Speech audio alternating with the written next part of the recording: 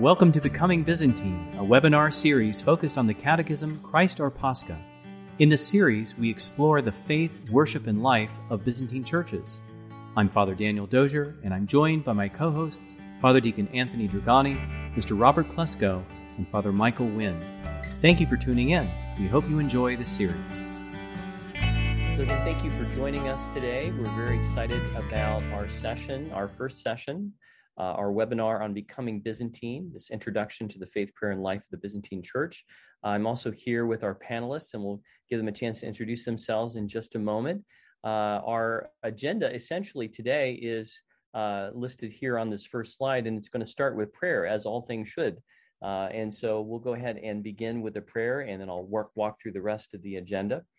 Blessed is our God, always, now, and ever, and forever. Amen. I'm going to offer the prayer before the gospel from the Divine Liturgy of St. John Chrysostom. Loving Master, let the pure light of your divine knowledge shine brightly in our hearts and open the eyes of our minds that we may understand the proclamation of your gospel.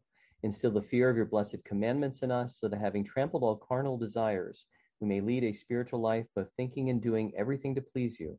For you, O Christ our God, are the enlightenment of our souls and bodies, and we give glory to you with your eternal Father, your all holy, good, and life-creating Spirit, now and ever and forever. Amen. Well, again, welcome. Glad to have all of you here today. We have some 245 people who've registered for this first webinar in our series on Becoming Byzantine. And our agenda is fairly simple. After our prayer, which we just did, we're going to do a panel introduction. And then we're going to do an introduction to the series as well, so you can understand a little bit more of the content of the series on Becoming Byzantine. And then we're going to give some suggestions on how to participate in the series. You may already be aware that it's more than just a series of webinars that we're offering, but there are a number of recorded lessons as well. In fact, there will be 36 recorded lessons on the Catechism, Christ Our Pascha, which you see represented here on the slide. And so you're going to have access to all of those lessons as part of the series and be able to participate in the webinar discussions as well. We're also going to be having a special guest today, Father Joseph Matlack, who recorded the first three lessons, and in fact will be recording all of the lessons on the topic of faith. So we say that this Becoming Byzantine series is about the faith, worship, and life of the church. Father Joseph has recorded lessons on the subject of the faith of the church. And so we're delighted to have him here today as well, and we'll give him a chance to introduce himself too. And then we also have a number of giveaways we're going to be doing, mainly for a little booklet I put together for Catholic Answers called Eastern Catholicism, or 20 Answers on Eastern Catholicism. So this is a resource that many people have found very helpful in introducing them to the Eastern Catholic churches generally. Although I am a Byzantine Catholic priest, this is a booklet that's designed to answer a lot of the core questions that people have, whether they're visiting a Byzantine church for the first time, or even if they've been a lifelong Byzantine or Greek Catholic, and they just or another one of a member of another of the Eastern Catholic churches in communion with the Catholic Church. This is a resource that's designed to answer some of those questions. So we're going to be doing some giveaways of free copies of Eastern Catholicism, 20 Answers from Catholic Answers, and so that'll be part of what we do today. So what I'd like to do right now is to give our panelists a chance to introduce themselves. So we're going to start with our first panelist, Father Deacon Anthony Dragani. Father Deacon, would you mind introducing yourself? Hi, it's a pleasure to be here with everyone. I work as a professor of religious studies at a small college in Pennsylvania, Mount Aloysius, as a Catholic college. And I do a lot of recordings of videos on different aspects of faith. Also, I'm a Ukrainian Catholic deacon, and I serve two parishes in the area. One is in Revlock, Protection of Blessed Virgin Mary. The other is in Northern Cambria, Pennsylvania, St. Mary's. Wonderful. Thank you. It's great to have you again on our panel. For those who may be aware, we had done a webinar on how to attend a Byzantine Divine Liturgy, and Father Deacon Anthony and Mr. Robert Klesko and myself, and Bianca, we all participated in that webinar. So some of these faces might be familiar to you. including Father Deacon Anthony's. And so how about Robert Klesko? Would you mind introducing yourself? Yes, thank you, Father. It's great to be here with you all again. A little bit about myself. I'm married. So if you hear my 6 children in the background, it's always chaos at my house. But my wife's name is Andrea. We have 5 boys, 1 girl. I'm very blessed in my family life. I'm also in my 3rd year of formation for the diaconate. Just started a few months ago, so I'm loving the program at Byzantine Catholic Seminary. It's just a wonderful, wonderful place to study. And God willing, I'll be tonsure reader in April, so that I'm looking forward to that. And I work at EWTN as a theology advisor, which is a fancy title that I just look over the programming, make sure it's up to snuff theologically. And I try to get on the network as many Eastern Catholic guests as possible. So it's great to be with you all. Thank you, Robert. And we'll look forward to having pictures of that, or at least sharing pictures at that webinar, or at the webinar following your tonsure. So that's great. And then we also have with us Father Joseph Matlack. Father Joseph comes to us from Charlotte, North Carolina. And as I mentioned before, we'll be offering the lessons on faith. So Father, would you mind introducing yourself? Yes, good evening, and to everyone in the Pacific Coast of the United States. So Father Joseph Matlack, coming from Charlotte, North Carolina. What do I do here? Well, I have St. Basil the Great, where I'm administrator of a mission in Columbia, South Carolina, known as Holy Cross. And during the week, I do chaplaincy work in Roman Catholic schools in the Diocese of Charlotte. And that's good enough for now, I suppose. Okay, terrific. Thank you very much. And then also Mrs. Bianca Gill. Bianca, would you mind introducing yourself as well? Hi, my name is Bianca Gill. I live in Irving, Texas with my husband, Andrew, and our baby girl, Francesca. She's 6 months old. Andrew was already Ruthenian Catholic when we started dating, and then I switched rites when we got married a little over 2 years ago. We attend St. Basil the Great here in Irving. I have my master's in social work, and I'm staying at home with the baby currently and working with Father Daniel. That's great. And this is your first baby, right? So it's wonderful. First one. That's great. Excellent. So thank you. And my name is Father Daniel Dozier. I am a Byzantine Catholic priest of the Eparchy of Phoenix. I actually live in Olympia, Washington. So for those who may not be familiar with how many of our Eastern Catholic eparchies are structured, oftentimes they cover not just a single territory like a city, but a huge swath of territory. And the Eparchy of Phoenix covers basically the western half of the United States, including Alaska and Hawaii. And so I'm located in Olympia, Washington. I have a little parish here, St. George's Byzantine Catholic Church. We also have our shrine, Our Lady of Perpetual Help, and an annual pilgrimage to that shrine. I am a husband of 1, a father of 3, and a grandfather of 1. And I also teach scripture at our Byzantine Catholic Seminary in Pittsburgh. I teach it online, and am just delighted to be able to be with all of you and have been a part of the organization of this Becoming Byzantine series. And I'll share a little bit about that in just a moment. But again, thank you for joining us today. And thank you for your interest in learning more about Byzantine Catholicism in its many different forms. And we're delighted to have all of our panelists to come to share their own insights on that as well. I mentioned I'm part of the Eparchy of Phoenix, and the Byzantine Catholic Eparchy of Phoenix, as I mentioned, covers a huge swath of territory. It is also the co-sponsor of this particular series.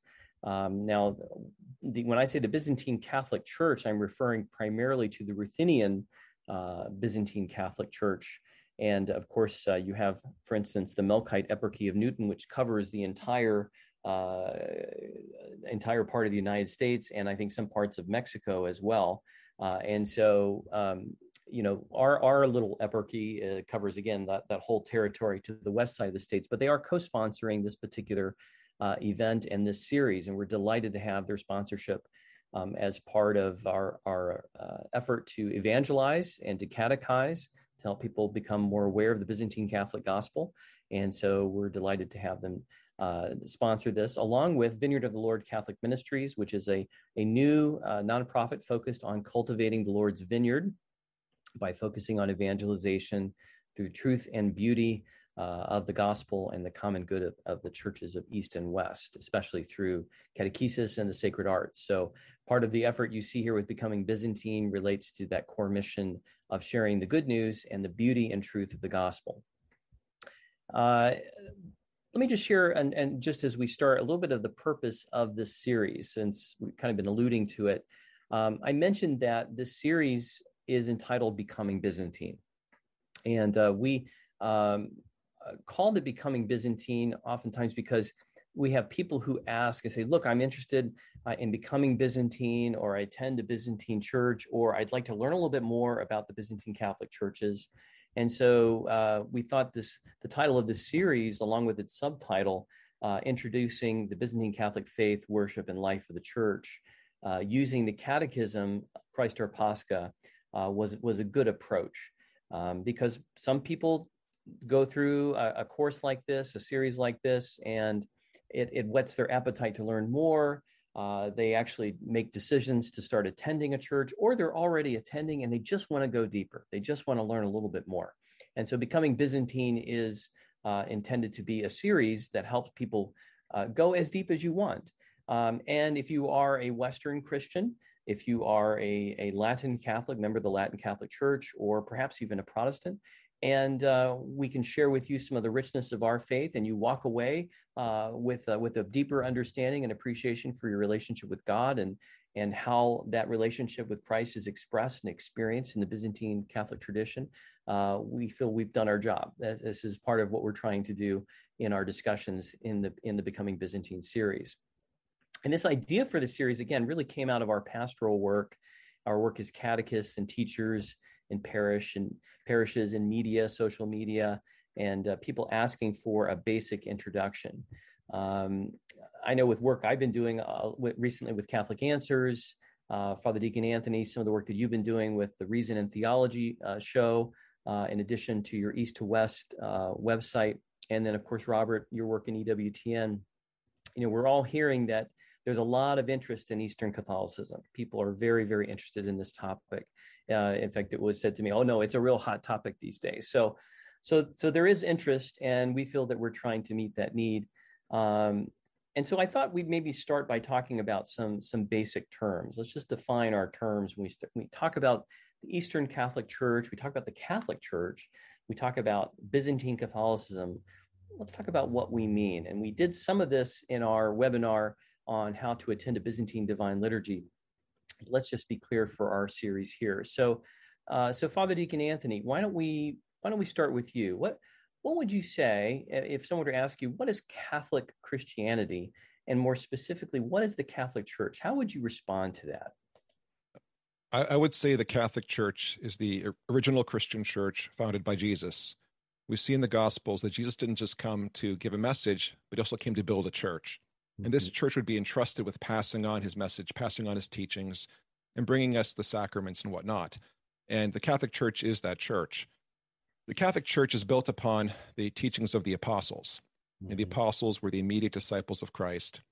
And they passed on their teachings to, other generations. They ordained bishops through the laying on of hands who ordained bishops. So in Catholicism, there's a principle called apostolic succession, which is that there's a chain of the laying on of hands, from the current Catholic bishops all the way back to the apostles. But again, that shows that we're an apostolic church. But Catholic Christianity is more than just being an apostolic church. It's also about being in communion with the Bishop of Rome. And the Bishop of Rome is the successor of St. Peter, who was the leader of the 12 apostles. And for us, he functions as a kind of a guardian of unity. That's great. So when we think then about, about the Catholic Church and Catholic Christianity, and we talk a lot about Eastern Catholicism and the Byzantine Catholic churches. What exactly is Eastern Catholicism, and generally speaking, and then what do we mean when we talk about the Byzantine Catholic churches? Sure. So, the Catholic Church goes back to the apostles, but the apostles went throughout the world and established different local communities.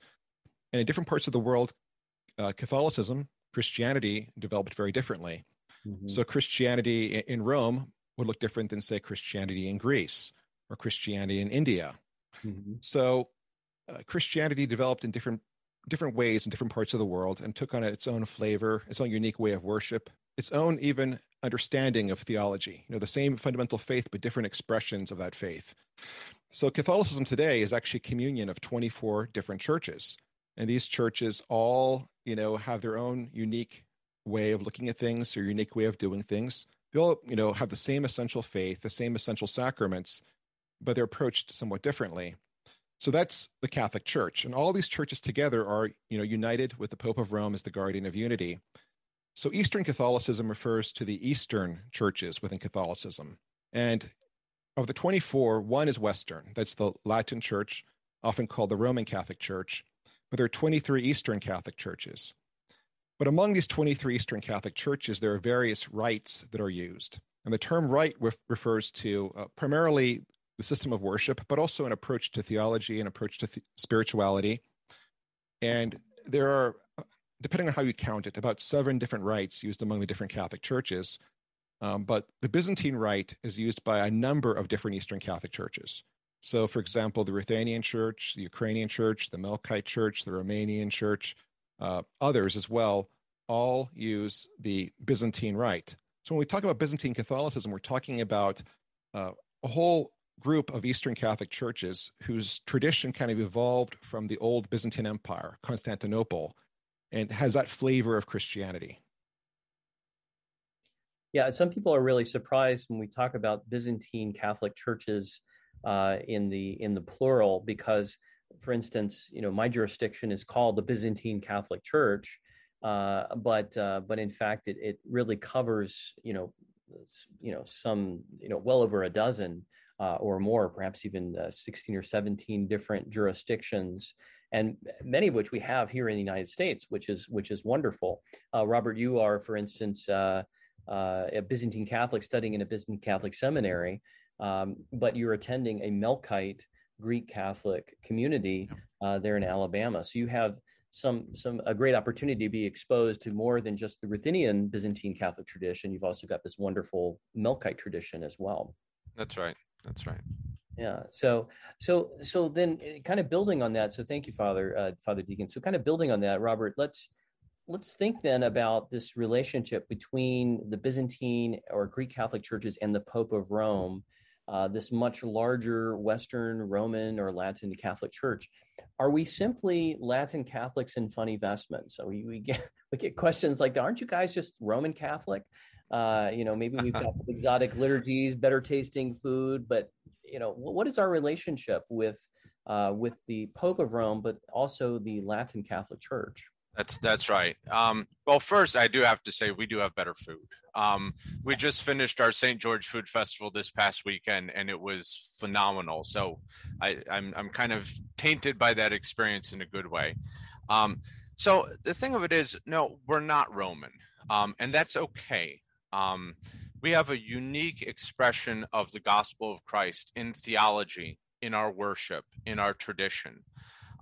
So yeah, oftentimes people, when they hear Catholic, they immediately equate Roman, but that's just not the case. And in fact, our Lord willed diversity in the church. When he says to the apostles, go into the whole world and preach the good news and baptize, right? The gospel is a love letter that he sent throughout the world through the apostles. And the communities that they founded, our Lord wasn't expecting the same response from every community, right? The gospel became enculturated in a variety of cultures and languages and traditions. And so they're all a unique love letter, a unique response back to Christ. And that's the beauty of the Catholic Church, is all of those wonderful, beautiful expressions of our love for Christ expressed in our theology, in our spirituality, and in our liturgy. And so then, I think wonderfully said. So our experience of Catholicism, we still have the same 7 sacramental mysteries, for instance, that the Latin Catholic Church would have. We still honor and pray for the Pope of Rome in our divine liturgy. We might borrow the language of Lumen Gentium and say that we are with and under the Pope. We are with the Pope as the successor, or with him as the Patriarch of the West, and under in the sense that we all bishops and all churches are under the successor of Saint Peter, but not in the same way that the Latin Church would be under the Pope of Rome. How would we make that distinction? Just to be clear. Well, I suppose I would put it in terms of love again. Christ, when he prayed that his apostles might all be one, the expectation of the unity there was a unity of love. And so we're not Roman, and that's okay, as I said, but we have a love and affection for our Father, the Pope, right? Pope meaning Father. So we look to him as that source of unity, as Father Deacon Anthony was saying, but also that filial relationship, that response of love, because Rome was that city where Peter and Paul met their martyrdom. Rome became kind of the conduit through which the gospel was diffused throughout the known world, thanks to those wonderful Roman roads. So we owe a lot to Rome and to the establishment of Rome under St. Peter. And we maintain that communion with Rome out of love. Yeah, it reminds me of the words of St. Ignatius of Antioch regarding Rome, the church which presides in love. And so Rome, in that sense, functions, if you will, as an apostolic see, as a matrix of unity among the different churches that are equal in dignity and yet unique in expression. So one way to kind of, if I can summarize this, I have just a quick graphic to share, which I think is rather helpful, just to summarize a lot of what you and Father Deacon Anthony have just shared. If we think about the Eastern Catholic churches, or the Catholic Church more generally, when our Lord Jesus Christ came to earth in the fullness of time, as St. Paul says, he came to establish one holy Catholic and apostolic church. The church was always part of the divine plan, that God would form a people that would be one in faith, worship, and love, that would truly be holy, that would bear the likeness of God to the world, that would be Catholic or universal in its fullness, and bringing all the nations together, and apostolic. It had a mission to bring all of humanity into union with Christ, the new Adam, in a new humanity, through the mystical body that he would establish. And if we think about this one holy Catholic and apostolic church that Christ established, that would be truly apostolic, it would have one faith that they would proclaim. There would be one worship, one form of worship, in the sense of the 7 sacramental mysteries of the church and the divine praises, which we know to be the Psalms and the different hours of prayer. There would be one apostolic leadership, so that succession that Father Deacon Anthony made mention of. So this one holy Catholic and apostolic church would have a shared faith, a shared worship, and a shared leadership. But as the church spread, so as both you, Robert, and Father Deacon Anthony mentioned, as the church spread, the gospel took root in the different cultures and peoples around Asia Minor and expanding into Europe and so forth. And it incorporated the artistic, linguistic, cultural, philosophical genius of the local people, and at the same time began to express that one faith, one worship, one leadership according to its own unique genius in terms of liturgical expression, in terms of theological expression, in terms of spirituality, and in terms of a law. So we would, for instance, have different disciplines that we would observe as Byzantine Catholic Christians. For instance, that would differ even from other Eastern Catholic churches. and that's fine. That diverse expression. I think the best example or best analogy for that is the idea of a mosaic icon. This comes from the wonderful Archbishop Joseph Raya, that the churches are, just as we have a mosaic icon, each one has its own unique piece, goal, and made of different materials and colors and shapes. When all assembled together, it reflects the face of Christ to the world. And so the church is meant to be that mosaic icon with Eastern and Western expressions together, revealing the face of Christ, who is, truly the Son of God, and expressing the gospel in that own unique way. So I'll pause here. Any feedback on this thing? Is it a fair summary of what we've been talking about so far? Absolutely. And the mosaic analogy is perfect. Yeah, I find a lot of people that resonates with a lot of people because they can understand and appreciate a mosaic image. But, the beauty of those individual pieces is it's distinctive, it's unrepeatable, and yet at the same time, it's part of a broader whole. So that's very important to appreciate the diversity and unity that is the church. So with that said, I've heard some people refer to what we're in right now as an Eastern Catholic moment. So we think about, yes, the church is diverse. Yes, the church has all these different unique expressions of the gospel. But there seems to be this growing interest, which we alluded to earlier, in Eastern Catholicisms, because we could probably use that in the plural, by those who have not been raised in an Eastern tradition. And I say that, whether they are Christian already, whether they're baptized Christian, maybe baptized Catholics in another jurisdiction, but also those who are Jews and Muslims, or non-believers and Buddhists and so forth. We have a number of people who are kind of rediscovering Christianity or seeing it anew through the lens of Eastern Catholicism. Why do you suppose this is something of an area or topic of interest right now? What do you suppose is driving that? I think part of it is people are looking for something with roots. People are looking for something that has a connection with a long tradition. We live in a culture where there's a tendency to overemphasize the importance of the new and the different, and to look down upon the past. We see the world in terms of progress, but in the pursuit of progress, we often let go of what's really important to a lot of people. So people are looking for something ancient, something that connects them to the past. I think people are looking for truth as well. They're looking for, clear guidance on what Christ, how Christ wishes them to live. So Eastern Catholicism has this connection with the past, this connection with antiquity, that in some cases, for better or for worse, Western Christianity has oftentimes moved away from. In recent years, Western Christianity, Western Catholicism in some cases has kind of moved in a more modern direction. And I think people are looking for something that seems more ancient and authentic. Now, beyond that, Eastern Catholicism offers a unique approach to spirituality and liturgy that's very mystical, very otherworldly. People come to our churches for the first time, and often they say, I feel like I'm in a different world. And that's something powerful because the culture we live in is toxic.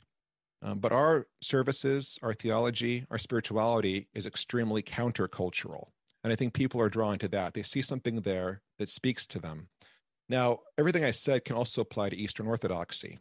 But what I've seen is a lot of people who, perhaps initially were drawn towards Eastern Orthodoxy are finding their way to Eastern Catholicism because Eastern Orthodoxy, which is beautiful and wonderful in its own right, there's a tendency in there to define itself against the West. In Eastern Orthodoxy, you often find people who say, what we do is this, this, and this because the West does that, that, and that. There's a strong anti-Western vibe in many Eastern Orthodox circles, but Eastern Catholicism, we're in communion with the West. We're in communion with the Roman Catholic Church. We're in communion with, a variety of different Eastern traditions. So you find the mosaic there. You find, an appreciation of St. Francis as well as, various Eastern saints. Whereas in Orthodoxy, it might be harder to find that. So I think people are drawn to us because of our mystical tradition, our theology, our beautiful otherworldly liturgy, but also because we are connected with the Western Christian church as well, with the Western Christian tradition. We don't reject that. I think people can see that the two complement each other very well. Wonderful. Robert, do you have any thoughts to add to that? Yeah, to build on what Father Deacon Anthony was saying, we live in an incredibly wounded culture. People are hurting, and I think you just need to turn on the news to see how many people in our world are struggling for personal identity, personal meaning. They've got demons that they need to overcome. They've been wounded in so many ways. I mean, the culture just wounds people. And our emphasis, especially through our spiritual tradition, on theosis, right? That cooperation with God's grace that brings an encounter with Christ and healing to the soul. And that deep spiritual tradition of we're all wounded sinners, right? We're all fallen. We all, and really the crux of the Christian life is inviting Christ more and more into our lives, into our souls, so that his healing grace can fill in those gaps super abundantly, right? That's what the encounter with God does. Is it's not just healing, but it's a super abundant encounter with Christ. So much so that our very natures are elevated and we become partakers of the divine nature, as St. Peter says in his letter. And so I think that's really attractive to modern people. I think that's really attractive to our culture, to all of those who are really searching for meaning and identity. And they're, the world can offer them nothing except more woundedness. But with Christ, and especially in the East, with the emphasis on theosis, we have a lot to offer. Yeah, very interesting. I like that connection to theosis. I mean, I think about the worship of our church, and it's intended to be this glorious encounter with God that reveals God to us, but also us to ourselves. What is our dignity but as the image and likeness of God, as it is revealed in Christ? And in this glorious worship, suddenly, we are made partakers of heavenly glory. So the sense of worship is meant to not just entertain us. I mean, I don't think anybody would say that our worship is entertaining. There's beauty most certainly to it. Think about a lot of our musical traditions, and there's a lot of beauty there, but beauty leads us into a relationship, a communion with the truth, and a loving relationship with that. So this glory that is revealed in the liturgy is meant to elevate us, to do, as we say in the Trubekin, to set aside those earthly cares, but then to leave the liturgy, to do the liturgy after the liturgy, to transform the world based upon what we've seen at basically at the mountain of God, what we've encountered and experienced there. Father Joseph, I don't mean to exclude you here. I know we have some questions for you at the end, but I'm wondering if you have a perspective as well, especially given the work that you've been doing in planting churches in the Southeast. Do you have a thought around why this might be an Eastern Catholic moment? Well, also, not just in my work planting churches for our faithful, but also working amongst Western Christians. Mm-hmm. I have, it's called faculties or biritual faculties, where I also minister among the Latin Catholic faithful, of which I was one, despite the fact that I should have been Eastern Catholic, but like many of our families in intermarried situations, usually the bigger body, the more numerous populous body wins out. So I ended up growing up as a Latin Catholic. But what I'm finding is that our spirituality is far more approachable for Western Christians and Western Catholics. And I can't obviously say why in too much detail, but basically they appreciate things like the more medicinal approach as opposed to the more legalistic approach.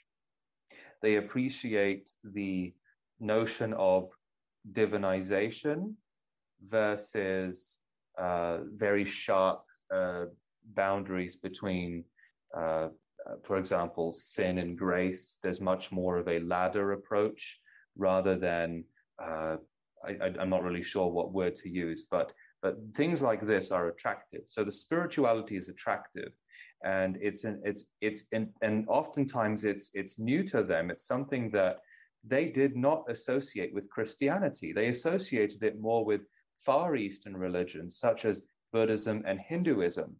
For example, just recently, I met someone who was astounded that we meditate, that we actually have meditative contemplative prayer. Now, it is true that the Western Church also has that in their tradition, but it has perdured far more in our tradition as something not simply for monastics, but for everybody.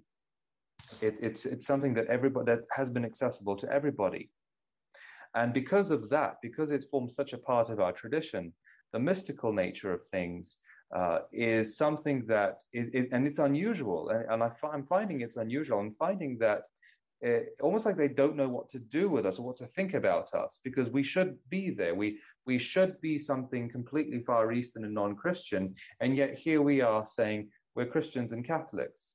And that's very intriguing. And I find I'm having far more success when people don't know what to make of me than when people box me into a certain compartment, because especially nowadays, when Christianity is being written off, to have a Christian coming in and to have the response of, I don't know what to make of this person, is actually a good thing. That's what I'm finding.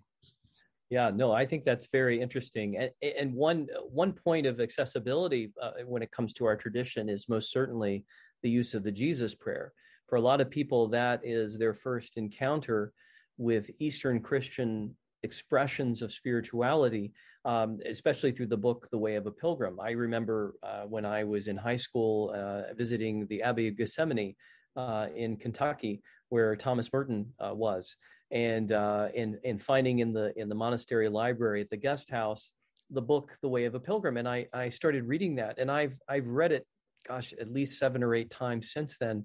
But it's this wonderful story. It's really a parable about a man who hears that verse from St. Paul about praying without ceasing and wants to understand what that means, and is eventually taught the Jesus prayer. So, the Lord Jesus Christ, Son of God, have mercy on me, or sometimes have mercy on me, a sinner. This constant repetition that suddenly becomes this moment again of encounter with the mind and the heart, encountering God, and out of that comes a truly Christian outlook on the world and on ourselves, and a vocation to our relationship with God. It's a beautiful story, but I think that prayer, and I would say icons as well, oftentimes are points of connection that people make to, especially to the Greek Catholic or the Byzantine Catholic tradition. Father Deacon Anthony, you had also mentioned this idea too of accessibility or communion with the other Eastern jurisdictions as part of it. And that is one of the things I think that is noteworthy as a difference with Orthodoxy, is that if you are a Chalcedonian Orthodox, for instance, pretty much your span of communion, the limits of your communion will be almost exclusively Byzantine. It's with rare exception. But when you are an Eastern Catholic, or when you're a Latin Catholic, you're now in communion with multiple expressions of the East. Would you agree with that? Oh yeah, absolutely. And for those who aren't familiar with the terminology, so the Eastern Orthodox churches also use the Byzantine Rite the same way that Byzantine Catholics do. We're pretty much identical. If you walked into our churches, you couldn't tell the difference, except we pray for the Pope. But everything else is almost exactly the same in most ways. But we are in communion with the Catholic Church. We're in communion with Rome, which means we're in communion with, Coptic Catholics. We're in communion with Maronite Catholics. We're in communion with, Syriac Catholics, a whole variety of churches and traditions that are not Byzantine, as well as the Roman Church.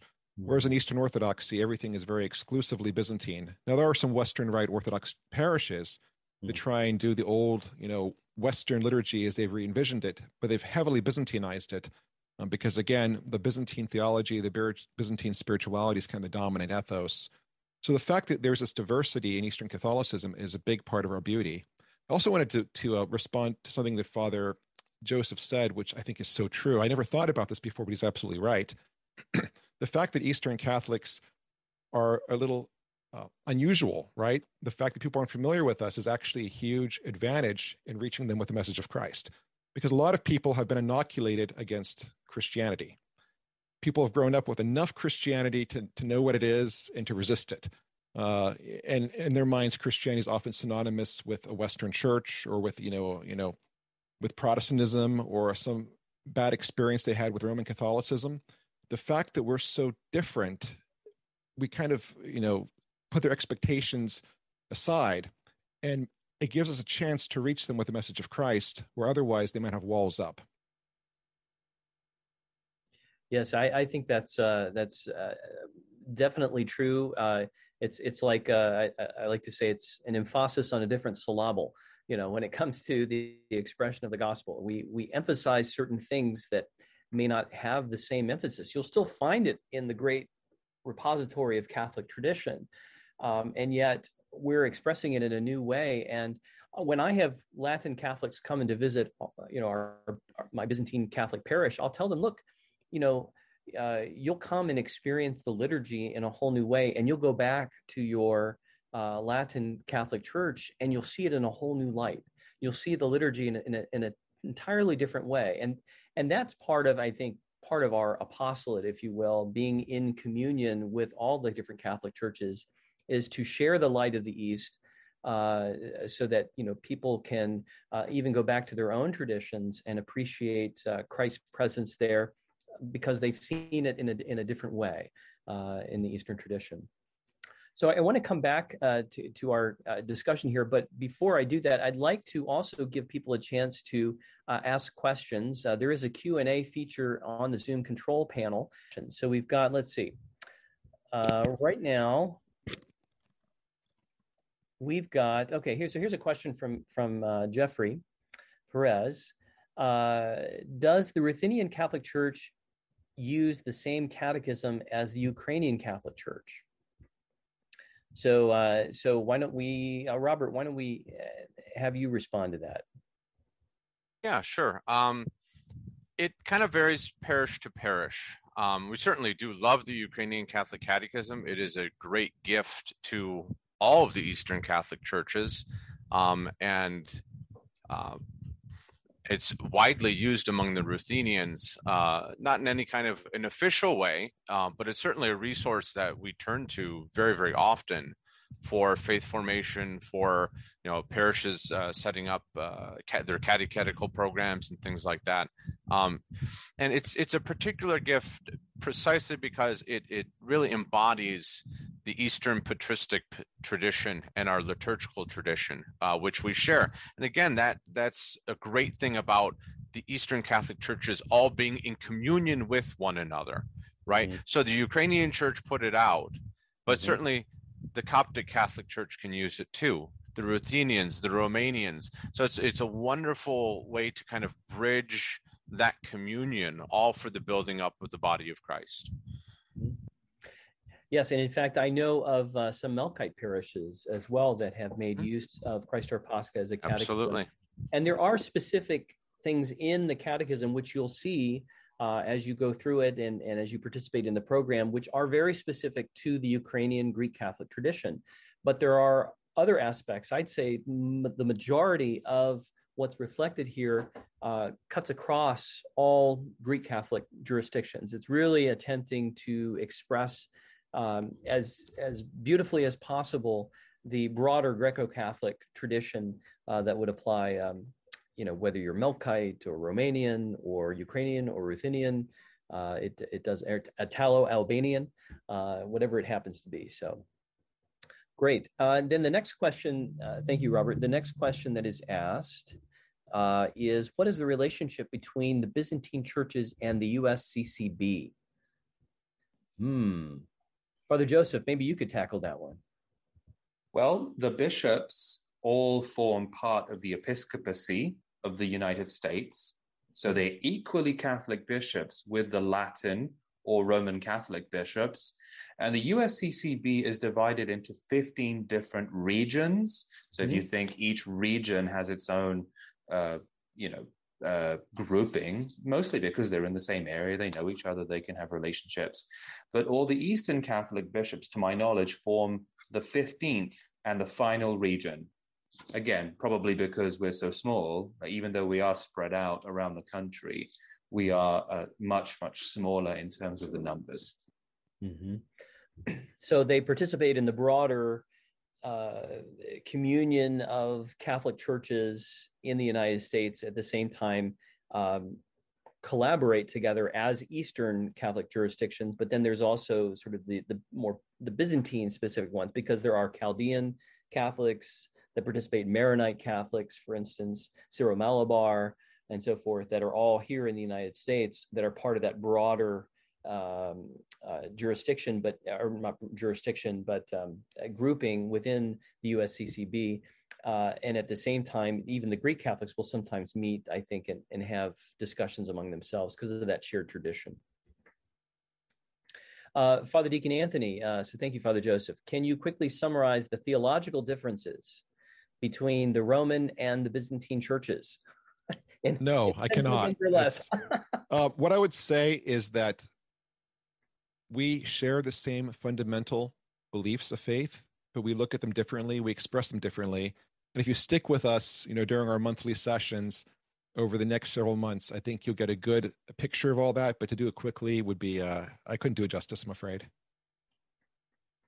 Yeah, that's a good answer. And actually staying tuned is a good approach, because as we go through this, you're going to see, again, those similarities, but at the same time, those differences and the emphasis within the Greek Catholic tradition. And we'll be sure to point those out too, without engaging, as you mentioned, Father Deacon Anthony, kind of in that false dichotomy, that basically attempts to pit East and West against one another. Eastern Catholic churches, in my experience, it's a far more Irenic expression of orthodoxy, in terms of that's what we're striving for.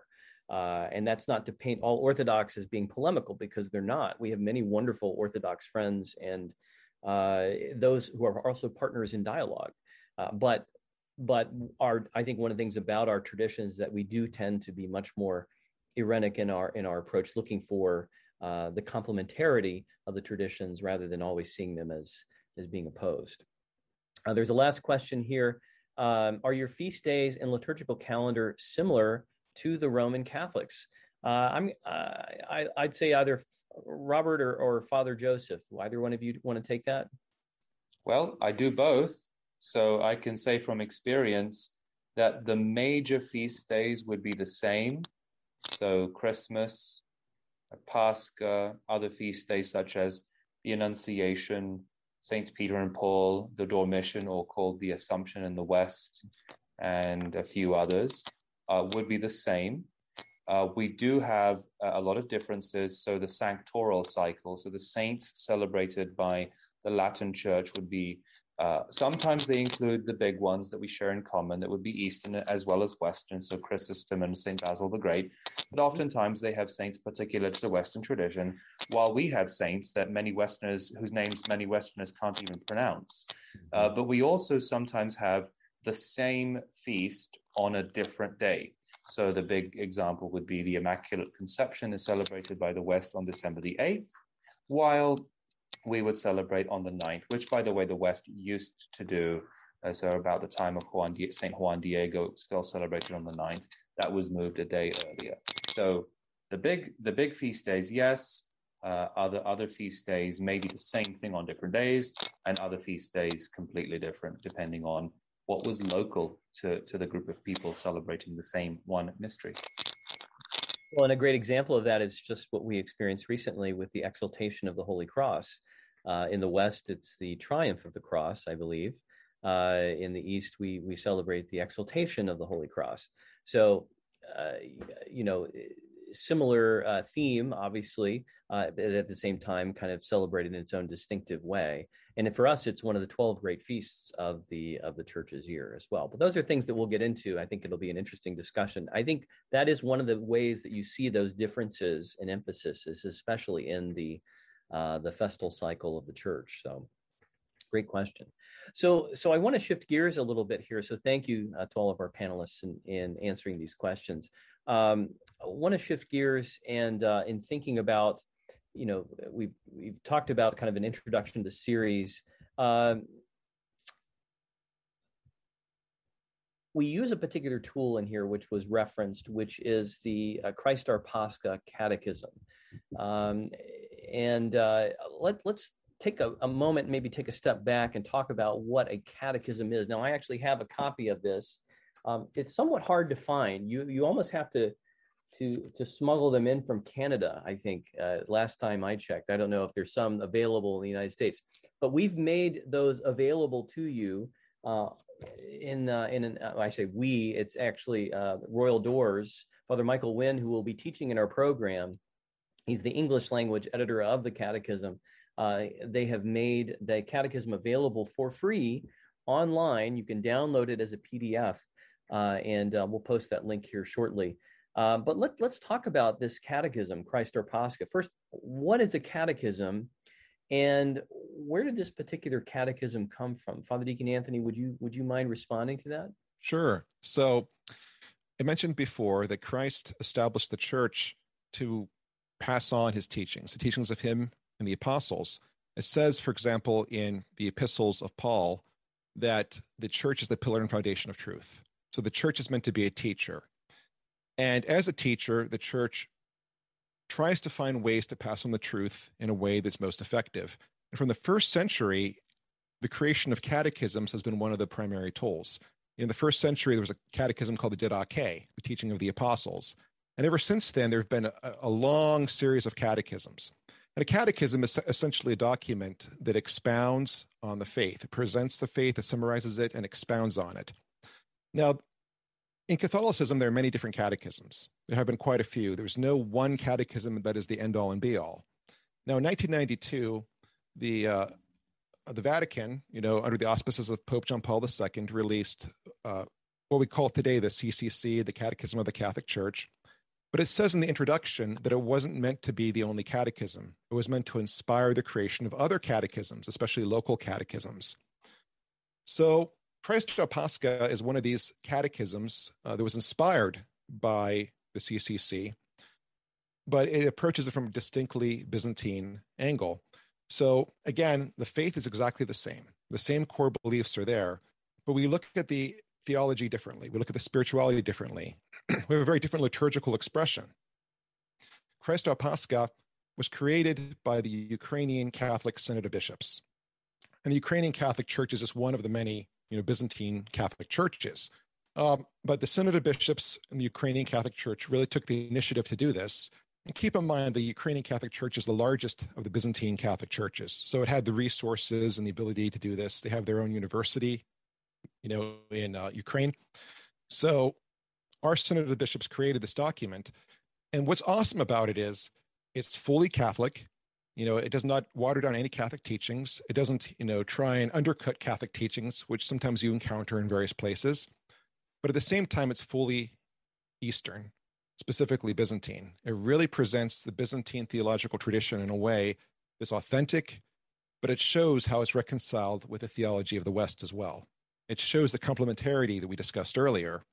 So it's a document created by the Ukrainian Catholic bishops, but really it's applicable to the entire Byzantine Catholic tradition, whatever jurisdiction you belong to. Wonderful. Yes. And I think that idea of being fully Eastern, fully Catholic certainly is part of what we're striving for, being faithful to that Eastern tradition. So the question arises in terms of the title. And by the way, I see in the chat, several people have mentioned that they were able to order the catechisms and were successful from the Eparchy of St. Josaphat, the Ukrainian Catholic Eparchy of St. Josaphat, for a little over $30. And I think someone also ordered it from Royal Doors as well. So So it is available. It is online, and you can access it. So why the title Christ Our Pascha? Why is that a title of a catechism? Sure. So the word Pascha may be unfamiliar to those in the West. In the Eastern Christian churches, especially those of the Byzantine tradition, whether Byzantine Catholic or Eastern Orthodox, Pascha is our term we use for Easter. It's, we use it kind of interchangeably with the word Easter. And that word actually comes from an old Aramaic word. Pascha is a transliteration of the Aramaic word for Passover, the great, Jewish feast where they recall liberation from slavery in Egypt. Because of its connection with Passover, and because Christ, was crucified during Passover and then rose shortly thereafter, Pascha became synonymous with resurrection in the East. It became synonymous with new life. It's our term for Easter. So the catechism is called Christ Our Pascha because the idea is that Jesus Christ leads us to new life. He leads us to a spiritual resurrection. So the catechism is meant to present his teachings in a way that lead to spiritual renewal in the life of those who read it.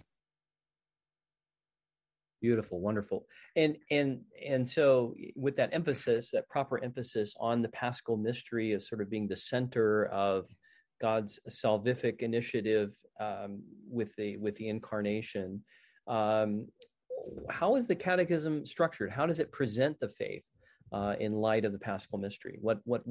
How's the catechism structured? I like how they did this. So they took kind of 2 points of reference to structure it. The first is the Nicene Creed, otherwise called, the symbol of faith. Again, for those who aren't familiar, the Nicene Creed is a creed, a statement of belief written by bishops in the early 4th century.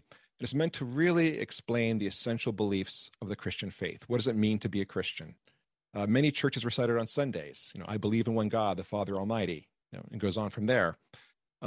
So it uses that as one of the main references for its structure.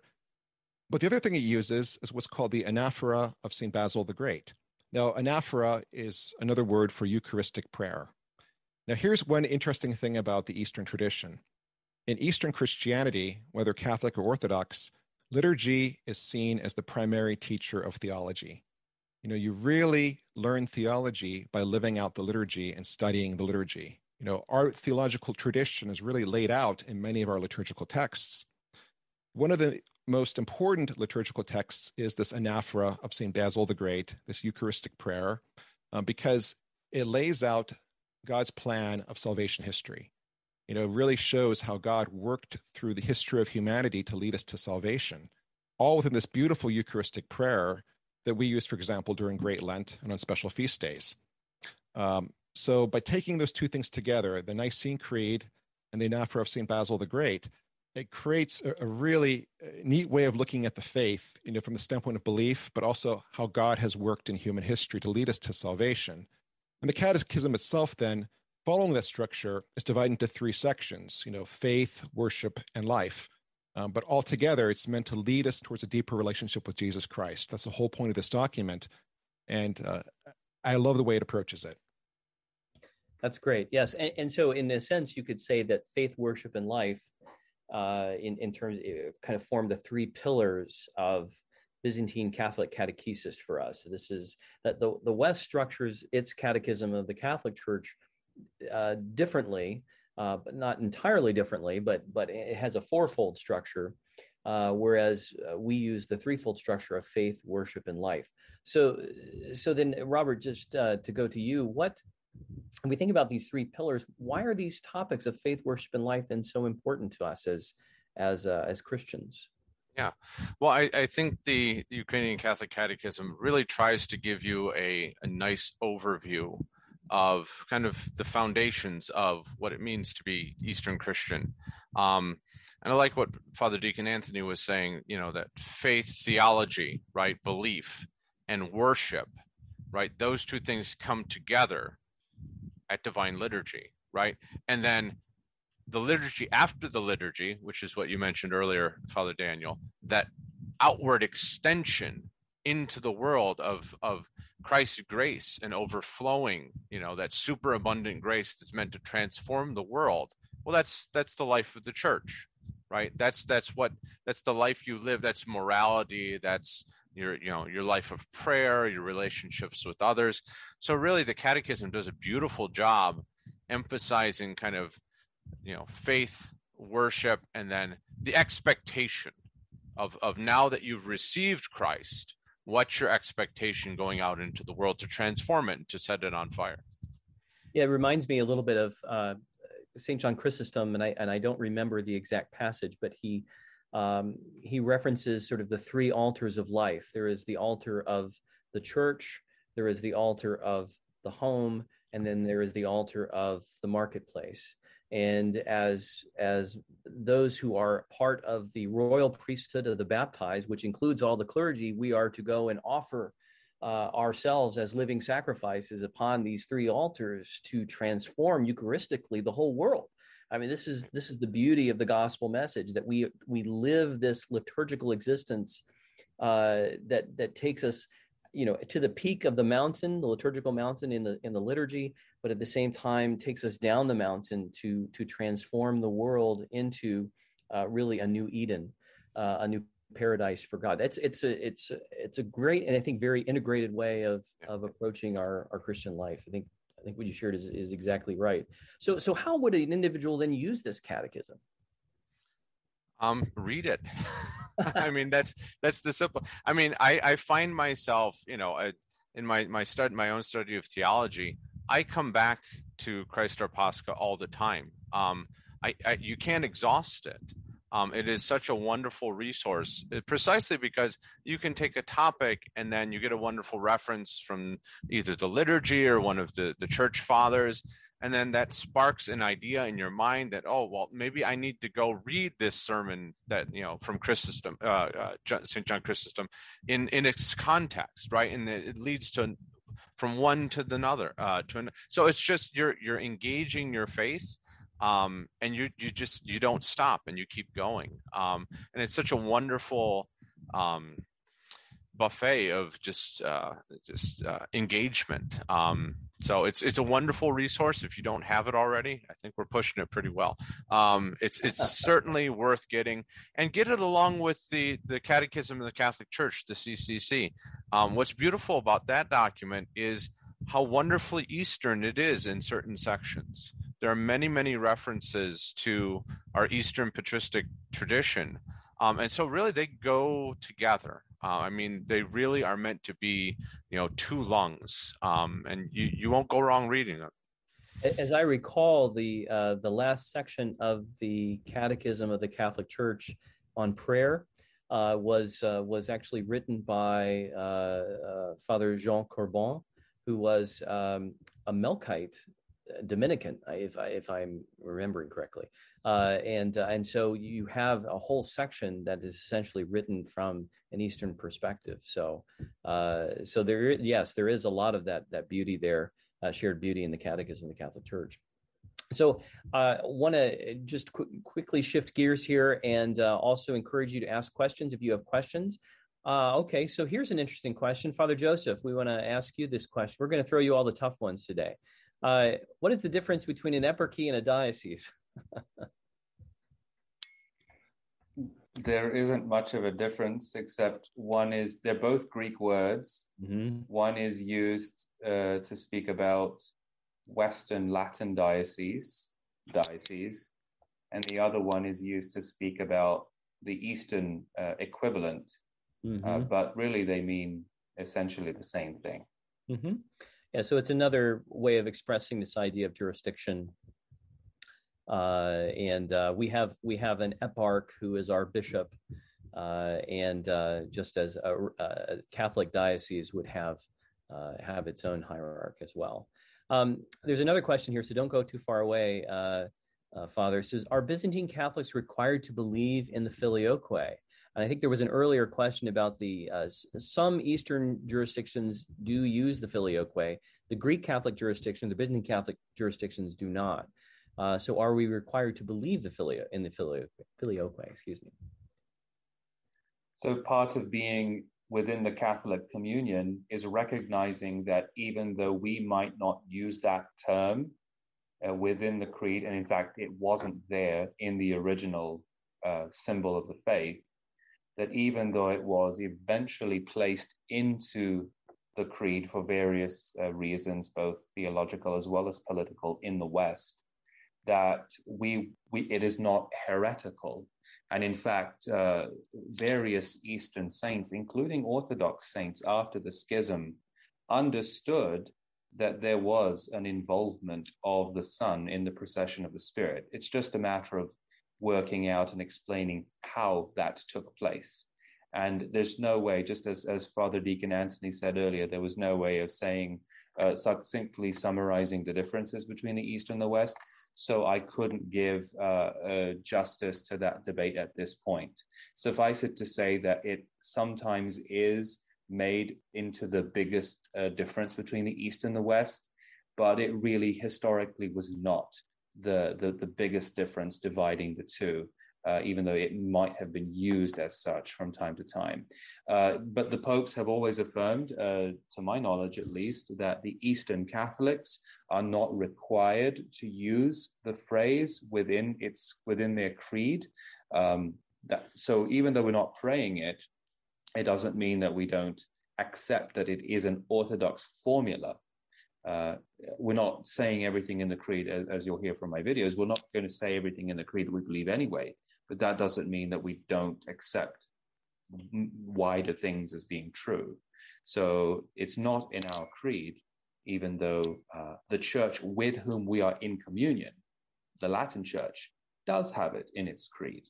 And therefore, we accept the fundamental soundness of that word. It's just that it has a different meaning, and I should have mentioned this in the Holy See. In fact, put out a document. The word in Greek means something completely different from the word in Latin. If you say the word in Greek, it actually is heretical. If you say it in Latin, it means something else. Filioque, it's not. It has a completely different meaning. If you're interested in learning further, go and read the document from the Holy See. Thank you, Father. No, I think that's a good answer, and anticipates, I think, some of what you're going to be covering in your discussions on faith, which is, I think, very important for people to understand. When it comes to, being a communion, and a global, if you will, communion of churches, being a church of churches, oftentimes means that, if we start and become very strident in emphasizing these differences to the point where we create these false dichotomies, it actually does damage to our unity. And there's a way to express the truth that respects these organic differences that developed in the Eastern and the Western expressions of the same apostolic faith. And that's really what we're striving for. We don't always do it perfectly, but we do strive for that. And I think that's part of the beauty of Catholicism. I want to shift gears again. So thank you all for your questions here. When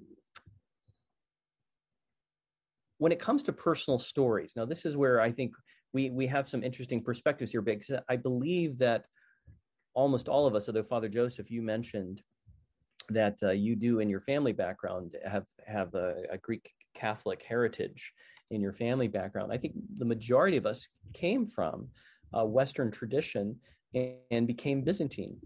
So I'm just curious, what was it about the Byzantine tradition that first attracted you or interested you, or is there a way that you could say, and this is open to all of our panelists, that you could say, you know what, this for me was one of the things that really led me to make the decision to become Byzantine?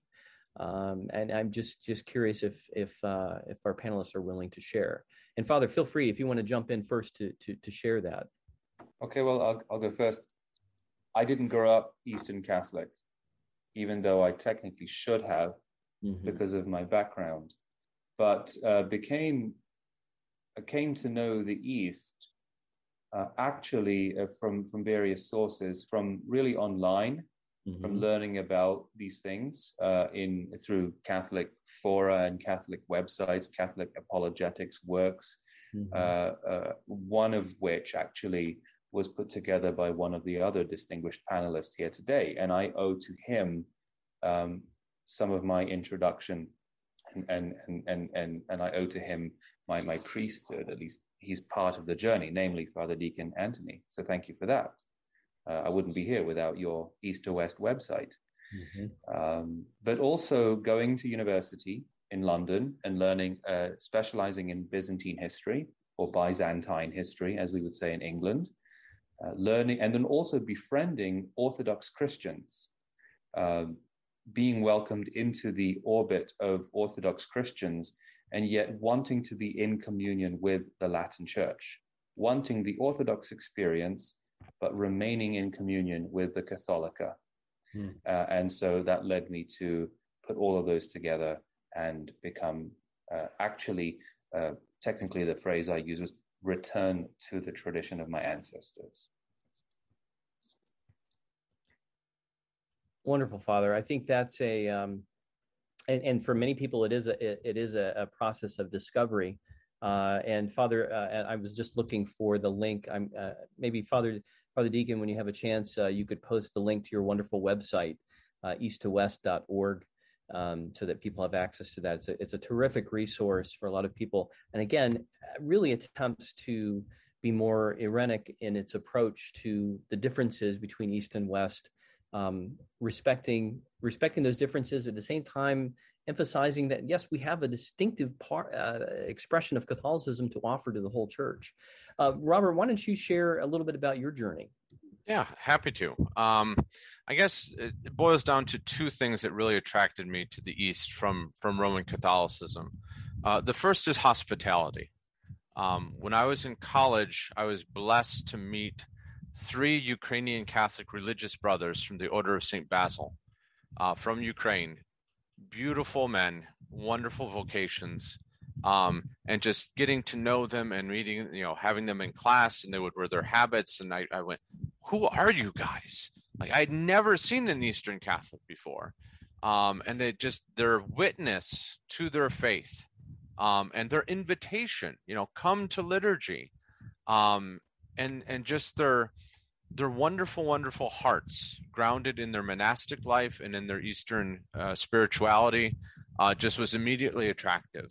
And then once I saw the Divine Liturgy, I was in a theology program as an undergrad, and so many things that I was learning, they were sticking here. Like, I understood the faith intellectually, but liturgically there was a disconnect for me, especially with grace. I didn't understand grace. But going to the Divine Liturgy, and not just once, but twice, and I kept going back. And there's such a beautiful continuity in the East between what you know with your head needs to move into your heart, because that's where you meet Christ.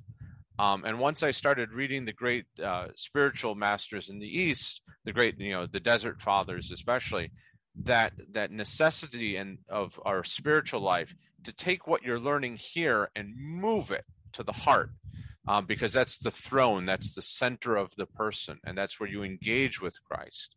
Once I lived that out liturgically for a while, the East just became my home. And so it's been a beautiful journey, and I have no regrets. That's wonderful. And we look forward to your service, God willing, as a deacon.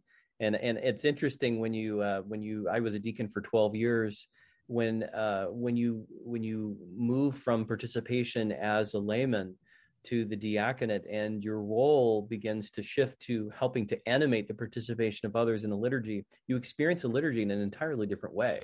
But that mystery is still there. It's an amazing thing. So thank you for sharing that perspective. Father Deacon, what about your experience? Sure. So I was raised Roman Catholic, and I was born, in the 1970s. And in the 1970s and 80s, where I was, the Roman Catholic Church was kind of going through a period where they're trying very hard to be as modern and as relevant as possible. We're talking guitars at every mass, or at most masses. Where I grew up, there was this abomination called the polka mass. They had, polka music during the mass and stuff like that. It was very, it was trying so hard to be modern with it that it was almost embarrassing. It was cringeworthy. Kind of like if you're a teenager, you have a friend whose parents are in their 40s and act like they're 20-year-olds. It just felt like that, right? But meanwhile, my next door neighbors were Byzantine Catholic. And I got to be good friends with their son, and I stayed over at their house a few times, and they invited me to come to church with them on Sunday mornings. And I went with them, and I began to experience the Divine Liturgy. And I have to say, I was initially confused, but at the same time fascinated. I didn't understand what was going on. They didn't really explain it to me, but it felt so otherworldly. It felt so different. It was the exact opposite of trying to be with it, trying to be culturally relevant. And I actually began to have dreams about the Divine Liturgy at night. It was so otherworldly that it just haunted me. I couldn't let go of it. And that stuck with me, right? So growing up, I felt this draw towards it. What really solidified it, though, was when I was in college. So I went to college and I was studying religion and philosophy, and I became really interested in Buddhism, specifically Zen Buddhism, because Zen Buddhism is about a practice.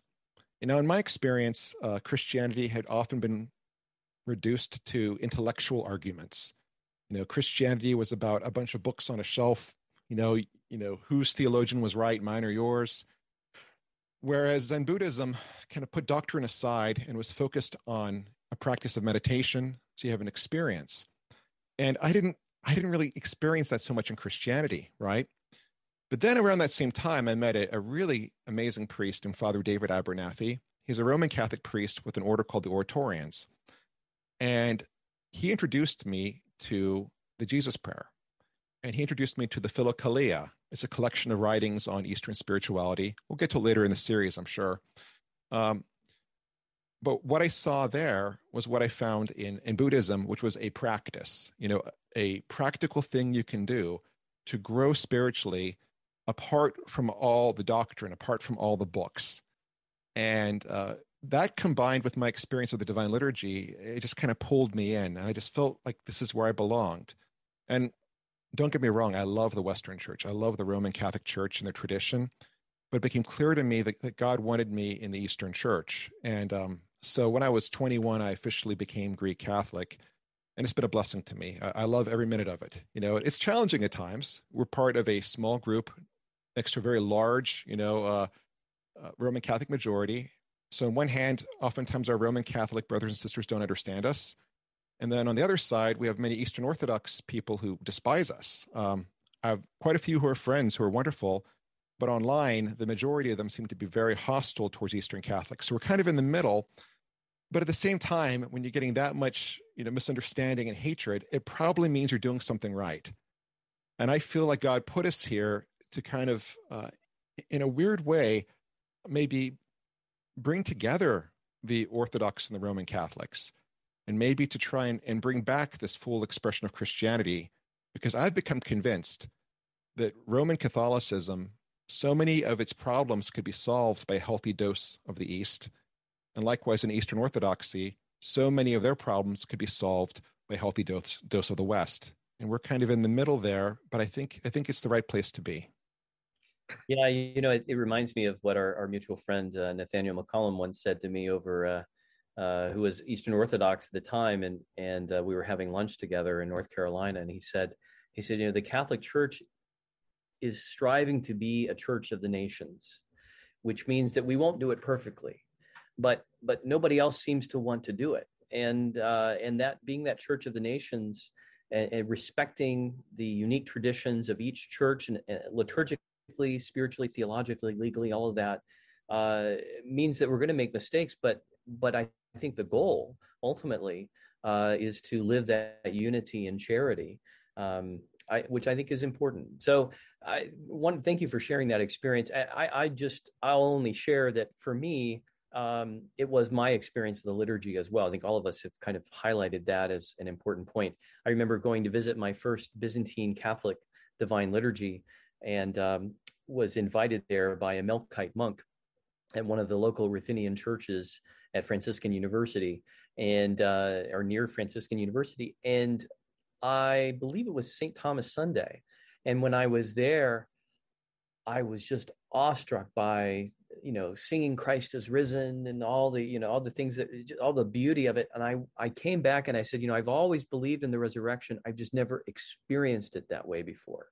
And that moment became a moment of a journey, reading Callistos Ware's The Orthodox Way, and then rediscovering this gem of the face of God by Archbishop Joseph Raya, who my father knew when he was at seminary in Alabama years ago, actually serving at the parish where you are, Robert.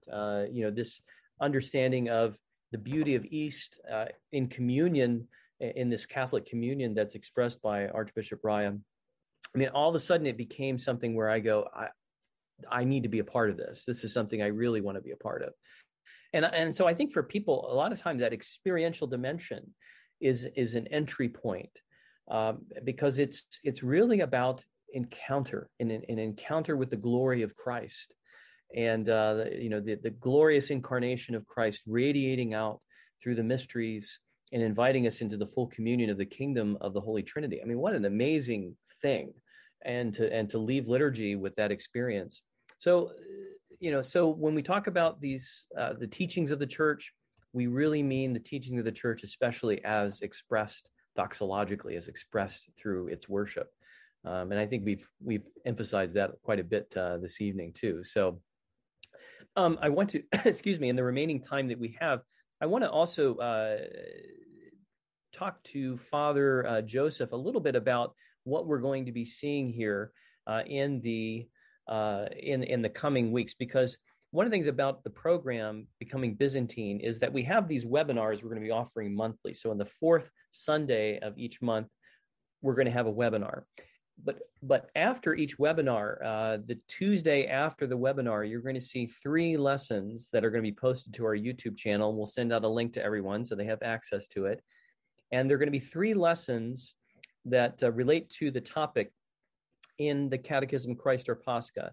And so, Father Joseph, maybe you could share a little bit about, what you're going to be talking about, since you are the instructor for our series on faith, and then we'll move into worship and then to life later on. What are you going to be talking about in these lessons?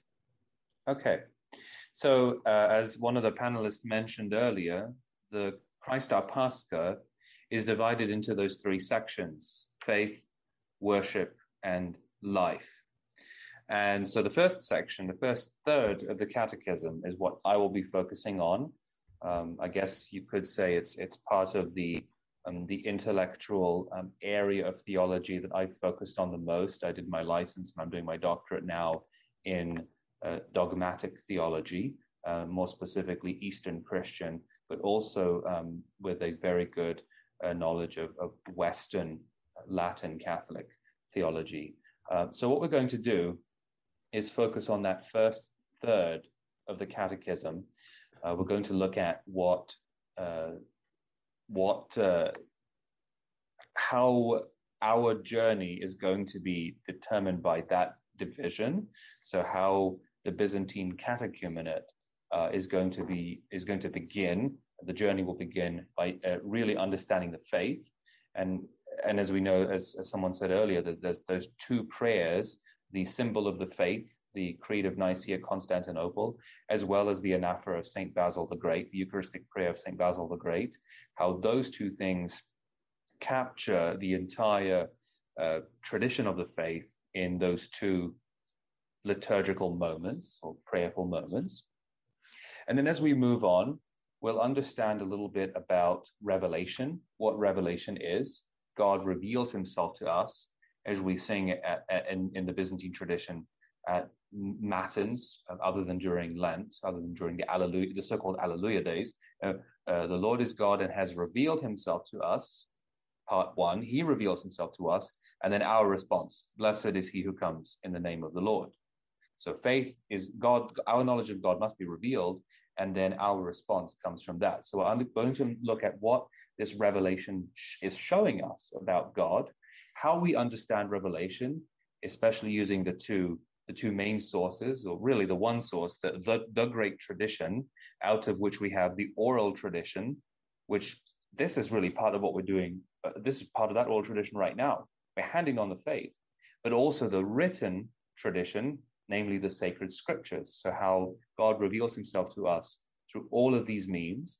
And then we're going to look at what God is, who God is, based on what he's revealed himself to us as, namely the Holy Trinity. God is Father, he's Creator, but also Father.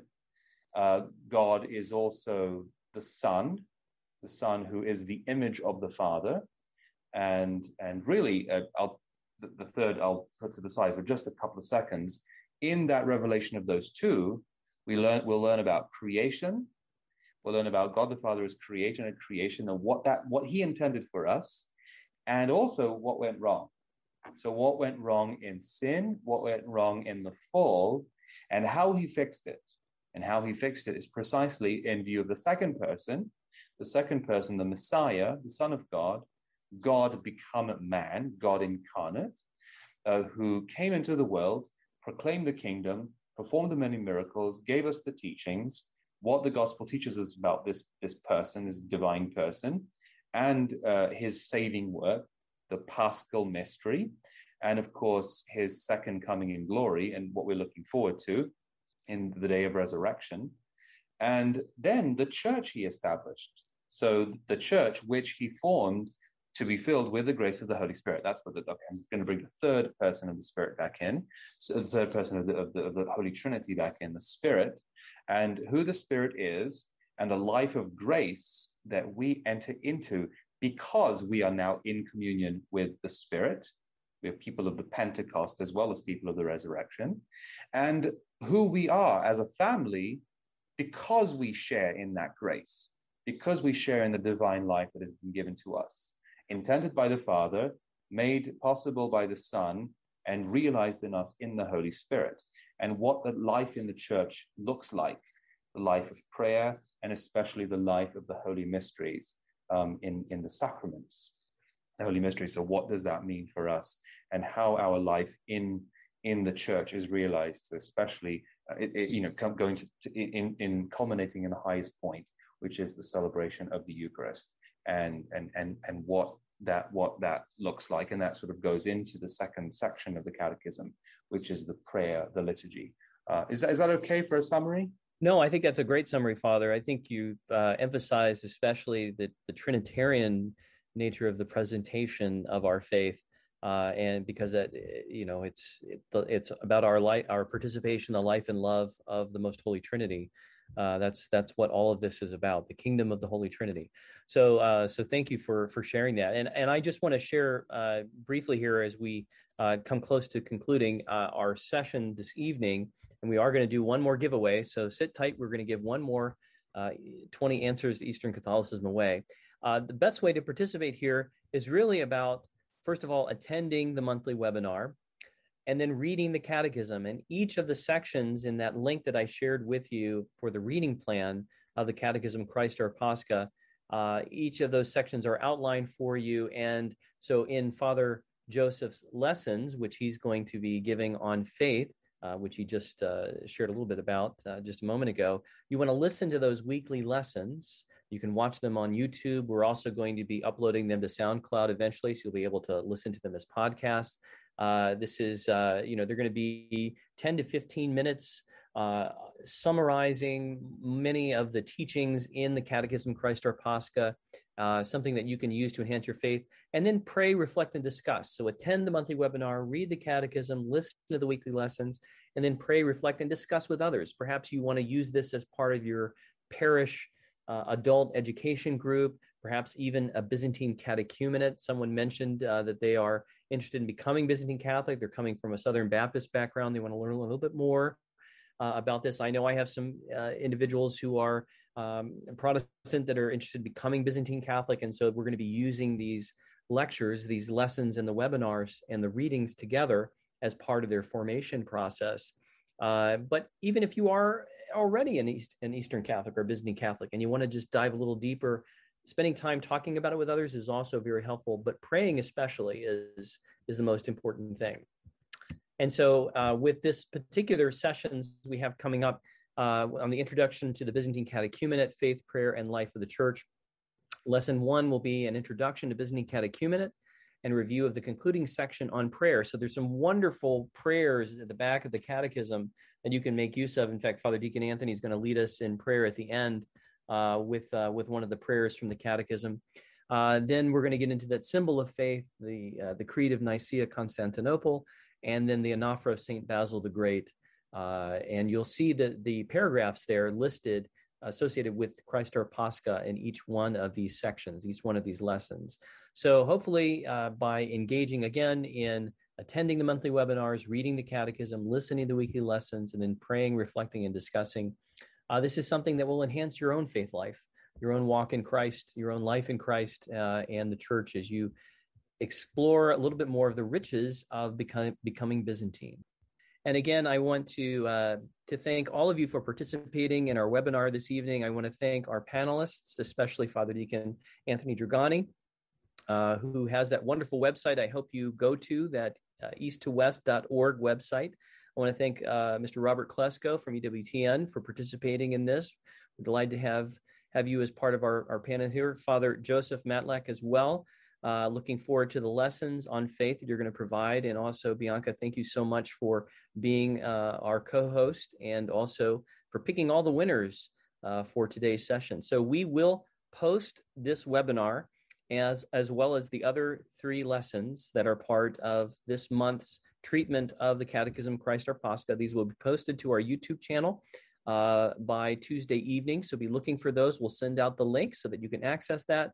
And we wish you all the best, and certainly we'll be keeping you in our prayers. And so, Father Deacon Anthony, could you conclude us then in prayer this evening? Certainly. I'm going to conclude with one of my favorite prayers. This is found in Christ Our Pascha in the section on prayers in the appendix. I have the digital version in front of me, and the digital version is on page 309. It might be different in the print version, though I'm not sure. But this is the prayer to the Holy Spirit, otherwise known as Heavenly King. So I'll conclude with that. In the name of the Father, and the Son, and of the Holy Spirit. Heavenly King, Advocate, Spirit of Truth, who are everywhere present and fill all things, treasure of blessings, bestower of life, come and dwell within us, cleanse us of all that defiles us, and our good one, save our souls. Amen. Amen. Well, thank you again, and God bless you all, and we will see you next month. Be sure to register if you haven't already. Be sure, and I'll post the link here, be sure to register for our next webinar, so that way you can participate in the webinar and receive notifications on that. I'll post a link there at Vineyard of the Lord through Ticket Tailor. And if you wish to donate, we certainly would welcome any donations you give. We do this for free, but we'd like to invite you if you want to support this. And we were grateful as well to our Eparchy, Byzantine Catholic Eparchy of Phoenix, for its support. God bless you all and have a wonderful evening.